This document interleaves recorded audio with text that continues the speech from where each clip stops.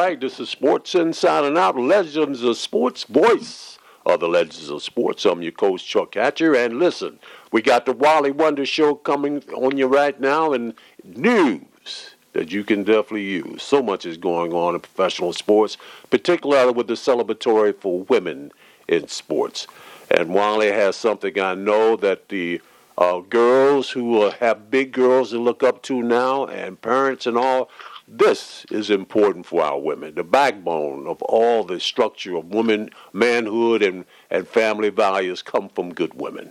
And, of course, with them taking initiative in sports, is something brand new right now, Max. I think this can be very, very beneficial, not just to our listeners, but listeners all over the world. Let's get started right now. Wally has got a great lead-in about the impact of women and what they're doing to stretch themselves out to be relevant in sports. And this is what it's all about. Well overdue. And before we get started, though, let's give a shout-out to our military men and women. Thank you so much for keeping us safe here in the U.S. of A., our veterans and wounded warriors. We are the voice of the Legends of Sports for all of our military veterans and wounded warriors around the country and the world at large. And the Shoot for the Star program is foremost on this particular genre of interviews and I would guess clinician activities. Wally's doing a great deal virtually now, and we're so happy to be a part of that. We'll talk about that at a later time. But let's get started right now. He's right there in warm Miami, talking about walking around the block, making everybody discomfort, but he is on cue. And Wally, you're right there. Let's give us the news that our listeners can use, particularly our women, Wally. This is very important and a great day for celebratory. Yes, it is. Yeah. Well, you know, it's so important, Chuck, and we get an opportunity to acknowledge what women have done in all types of sports. And even our own director, technician, Maxella, we didn't have her, our broadcast wouldn't be going off. So we'd like to celebrate her for being there for the so many years that we've been broadcasting. One of the things for our listeners to realize is that the women's basketball bracket is going through a tremendous year. Of course, Stanford earns the bracket's top spot. Matter of fact, their coach, Tara, has actually broken Pat Summon's record for victories. She's been on for quite a few years. Again, one of my friends in Philadelphia, Dawn Staley, she's in the top 4 seeds also. And, of course, UConn. I wanted to mention UConn because my hometown boy, Coach Ariama, unfortunately has been detected for the virus, Coach. Yeah, I heard about it. So it's something we got to pray for people. And that I'll mention the fact that I even got my second shot. So I'm going to recommend it because so many people are very hesitant because of our history of what's happening in the medical field with African Americans, brown people, or people of color. Unfortunate in history what has happened, but I would recommend it for this horrible pandemic. Well, one of the things we're talking about, another top spot, it's brand new day for North Carolina State. And the Huskies, while used to the position in the bracket, are facing some uncertainty after, of course, Gino has been detected with the positive virus. Now, North Carolina State is the number 1 seed for the first time. And you know that the games, the top lines are San Antonio themed regions. I used to live in San Antonio, started Concerned Athletes in Action there with one of Tidewater's finest, Mr. Bill Franklin, Purdue and former San Antonio Spur. So when I think of that, of course, Oriamo, he won't be traveling to Texas, probably is going to be delayed, and I think their first game, he won't be coaching. His assistant will be coaching. So he'll miss the opening game against High Point. Yeah. One of the first-timers. High Point, which you're quite aware of that, in North Carolina, Coach, that's the first time that they've been in the NCAAs. And, then to be a second round matchup against either Syracuse or South Dakota, that's what the Huskies have, the Connecticut team. Now, when we think of Stanford, which will open against Utah Valley, they had quite the odyssey this season because of the virus. It had to play on the road for 9 weeks, Coach. Now, just think of that. 9 weeks you got to go on the road and you can't play in your own gym. That's deep. So because of the pandemic, the Santa Clara County health officials announced they were prohibiting all contact sports in late November. So that's why they had to go on the road. Yeah. So I wanted to mention the fact of the theme since I used to live in San Antonio. The Cardinals, who are looking for their third national championship, are the top seed in the Alamo region. The Hemisphere region, the Mikado, and the Riverwalk. And there are 4 locations that are in the San Antonio area that they named their regions. Similar to what they're doing with the NCAA. All the games are going to be played at Indianapolis for the men, and we'll give an announcement on that for another date for our broadcast. For the past few years, Coach, earning one of the top 16 seeds will give a team home games in the tournament in the first 2 rounds. But as we well know, because of the pandemic, that will not be the case this year. Every game will be played in the San Antonio area because of the pandemic. With the last 4 rounds are going to be tipping off at the Alamo Dome. That's where the San Antonio Spurs play. This could be, one of the most widespread tournaments with a dozen teams capable of winning the title. I've been following the girls and really enjoying some of the competition in this in the NCAA women's basketball. There were 5 different number 1 teams in the Associated Press in women's poll this year, Coach, including the Huskies, who finished a season-high number 1. So the national semifinals will take place on April 2nd. The championship game will be held on April 4th. And now when we talk about history, Tennessee, it's continued a streak of making the NCAA tournament for 39 years, Coach. 39 years is a while. 39 years. Now, we've been seeing a lot of young ladies that have been part of the WNBA that have been on our broadcasts and see they come from these schools. But Tennessee is one of the top schools. And when you talk about first time, as we talk about High Point in North Carolina, there are other NCAA rookies that have never been in the tournament. That's Stony Brook, Utah Valley, and Bradley. Now, Coach and I, yes, Coach and I have a history there. Yeah, we do. I remember taking courses at Bradley, and Coach Versace had us do clinics. That's right. We used to have clinics right on Bradley University. Of course, that's one of my teammates. Chet Walker went to Bradley, All-American, and also a teammate of mine that you played with in the Army. I played with the Utah Stars, and that's Al Smith. Al Smith played against Al. That's right. That's right. So we're bringing a lot of history to our people about sports and teammates and where we've been around this country, not only doing our programs, but also where we do broadcast from. Absolutely. Wow. Notre Dame has run 24 straight NCAA appearances came to an end, Coach. The Irish were one of the first 4 teams out of the tournament. And even without Notre Dame, the ACC is well represented with 8 teams in the field. The SEC, the Southeastern Conference, and the Big Ten each have 7 schools that earn bids. The Pac-12 had 6, and the Big 12 had 5. Right. So that sort of rounds out sort of the brackets. And with the tournament played last season because of the virus, Baylor is still the defending champion. It's just like Virginia University. They didn't play last year, so Virginia University is still the defending champion. NCAA champions, right? Yeah, so Coach Kim Mulkey's team is very different from the one that won the title.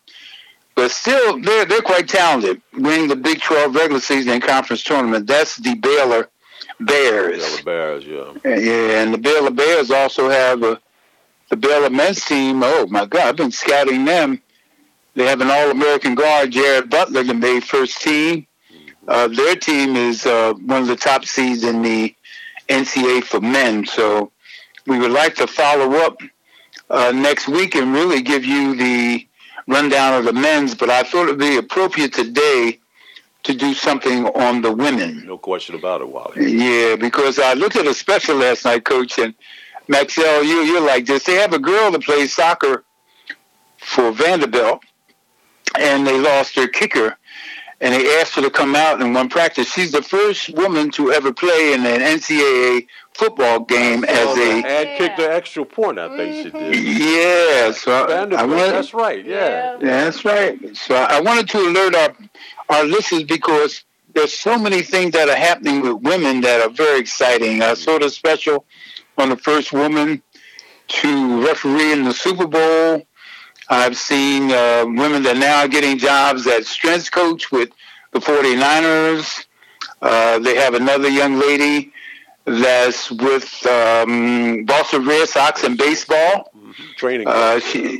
Training coach now. So just wanted to alert our listeners the importance of really recognizing what women have done all the way going back to Billie King. That's right. When she beat Bobby Riggs. Coach, you well know about this. Title IX. Yeah, Title IX, yeah. Yeah, you got saved a lot of lives. Yeah, saved a lot of young girls. Like you said in the beginning, little girls have big girls no question. to look up to. No question. 1972. That's right, Magzella. That's right, 1972. So one of the things I wanted to also bring in executives, there's an Asian that is now with the Miami Marlins. Derek Jeter is also really diversifying his staff, as well as, the Miami Dolphins have a head coach and general manager who are African-American, and they're trying to diversify more in pro sports. And the reason why I brought this up, Coach Dr. Richard Lapchick, a very good friend of Coach Hatcher. Coach, give our listeners a little background, because I wanted to talk about the report on what's happening in the diversification in sports. Well, how far do you go back with Dr. Lapchick? We go back almost 50 years. Well, I'm close to 50 years. Richard Lapchick, the son of Fred Lapchick, of course, and was with the UN Council for so many years. He was my first associate professor at Virginia Wesleyan University when I was going back to get my degree.